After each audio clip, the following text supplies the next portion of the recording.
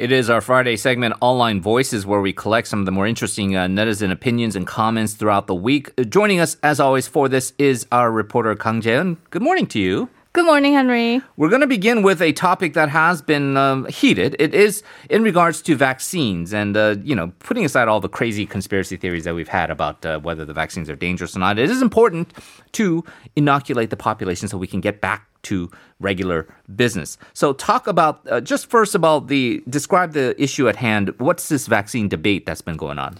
Right, so this vaccine debate that's been going on is related to the speed of vaccine rollouts for Korea. So recently, the opposition party has criticized the Ministry of Health and Welfare for their slower than expected vaccinations. Following a media report, which was kind of an exclusive feature from a right-leaning paper, that Korea was the latest among 37 OECD nations to start COVID vaccination. So this data comes from the Our World in Data and various foreign media sources. So currently, according to this report, only 5 countries, including Korea, have not started vaccinations. Now, that's a little different because Japan has already started their vaccine campaign recently. And among the 5, it turns out that Korea's vaccination schedule was at the latest. So currently, the Ministry of Health, they plan to kick off vaccinations next Friday, and they will be administering AstraZeneca to about 270,000 workers and residents at convalescent hospital who are under the age of 65. But this kind of was a hot-button topic at the National Assembly's plenary session on Wednesday, which followed by a lot of follow-up media reports.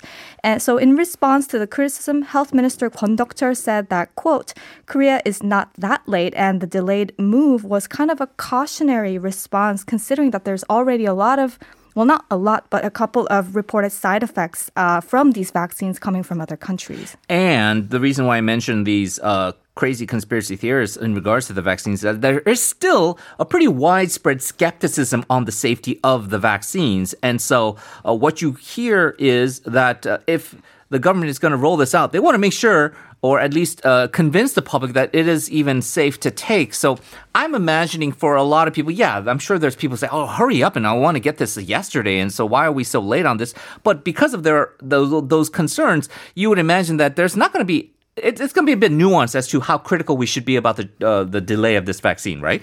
Right, and that was echoed in a lot of the online comments as well. So one commentator said, Korea is doing such a good job with antivirus efforts. Would there be a reason to rush when there's not enough test results to prove that the vaccines are safe? I don't understand. Korea's handling the pandemic very well. Look at what's happening to Japan, China, the US, and the UK. And comparing caseloads to other countries like the U.S. and Japan, Korea is, in fact, handling the pandemic pretty well, which, people are saying kind of wait and, watch response approach to vaccines is kind of reasonable, considering Korea's spectacular antivirus efforts. Another commentator also did mention that the first runners had no choice but to start vaccination early because the situation there was too serious. Korea is now starting after these countries prove the vaccines are safe to be administered. Also kind of echoing that opinion I mentioned earlier. But there were some negative opinions, kind of more citing to the newspaper that reported this. So one commentator said, if the government used a fraction of the trillions of won distributed via coronavirus relief grants on vaccines, we would have received shots at least 2 months earlier. Our economy is paying the price of the government's political ploy, implying that the government could have delayed vaccine procurement for political reasons, which I saw this comment a lot through the online sources. So that's why I brought this today. Yeah, that sounds like a super, no offense, super conde comment because it's one of those very typical, oh man, you're spending it all on welfare, but you're not going to spend it on the important thing. And there's some kind of conspiracy that you guys are trying to delay this for, you can't really imagine. But as you say, it's interesting that there's that similar themed comment that pops out and you kind of wonder, is that kind of spontaneous, coincidental, or is there some kind of more kind of motivated kind of strategic plan to have those comments out there? Just it's confusing. Now, you could be later, but if you lay the groundwork and you get this out efficiently, that might actually be more effective than these other countries who so-called have been doing it earlier, like Japan, who they can't even get the syringes right now. And so they have a bunch of vaccines that are lying in rot. And so who gets there at the end is probably going to be much more important than who has had the rollout initially. And so we'll have to see. Right. The goal is to reach herd immunity by November. Right. Yeah. So, and if we do it, there might be other countries that have not done it, despite having had access to the vaccines much earlier or approved the vaccines much earlier. Let's turn to another issue. Samsung chairman Lee Jae-yong now banned from managing the company, and this has resulted in some online reactions. Right. So Samsung might have its leadership vacant for a couple of years after the Ministry of Justice notified Vice Chairman Lee Jae-yong that he will be subjected to employment restrictions following his 2-year and 6 months of prison sentence. Now, we all know he's been sentenced to jail after bribery charges and embezzlement. So under this restriction, he will not be able to take part in management activities at his company and also be stripped off from his vice president title.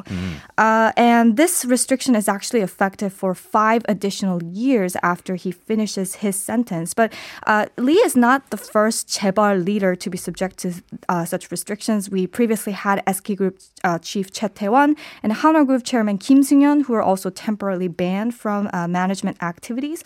But this might not actually take into effect because Chairman Lee is allowed to ask the Ministry of Justice to waive this ban. And also some believe that because he has been working without any pay and is not included on the register list of Samsung Group's executives, that this might not take into effect. Well, and he essentially controls the company because of that complicated kind of shares, cross holdings, all of that stuff that occurred, which is kind of partially the reason why he's behind bars right now.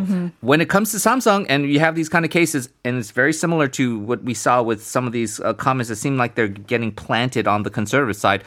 You definitely see a lot of those comments as well here. Can you reflect some of the public opinion? Sure. So we know Samsung is a really big group, and there's a lot of companies that have some way or another connected to this company. So people were kind of saying that this is going to, hamper the economy a lot. So one commentator said that, please let him work when our semiconductor sector is doing so well. Think of what the most urgent thing is in this age of the pandemic. If a big company like Samsung recruit people, it will save the lives of thousands of unemployed people.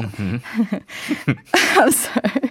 And another person mentioned that if Samsung collapses, Korea will collapse too. We've never heard that before, right? Yeah, but this got a lot of likes on the website, so I thought it was a pretty interesting comment to mention. But there were some commentators saying that he should pay for what he did. So this commentator said, finally, the court is doing their job. If you violate the law, you should be punished in accordance to the law. Yeah, so nothing out of the norm here. Generally, you see a lot of pro-Samsung comments, largely dealing with the economy and talking about jobs and about how, if Samsung goes down, the whole thing's going to go down. And then obviously we have the other pro-reform side saying, well, there are some bad things that have taken place and we should address them. And so that's how it usually delineates when any controversy involving Samsung occurs. Let's talk about something that might affect Samsung in terms of their employees and how much they are going to be forced to work. Talk about the proposal of a 4-day work week. Right. This is an interesting proposal for a lot of office workers out there because a couple of candidates who are running for Seoul by-elections have proposed cutting the official workday week to 4 from the current 5. So one of the most noteworthy figures is lawmaker Cho Jung-hoon from the minor liberal Transition Korea Party, who officially announced to encourage companies to implement a 4-day work week as part of his campaign pledges. So if this plan takes into effect, the legal working hours in Korea will shrink to 32.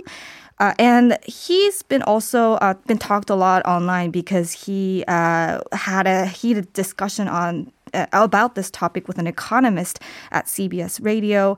And he said that he will encourage companies by government support and give them incentives to hire more people or to motivate job sharing and cut back the working hours to finish the same amount of work, but with reduced hours. But that's been, it's kind of something that people have been thinking a lot couple of companies are implementing a 4-day work week, and a lot of debates going on in the online community. Yeah. What were some of the reactions to this? So interesting, it was kind of mixed. I thought there were more positive reactions.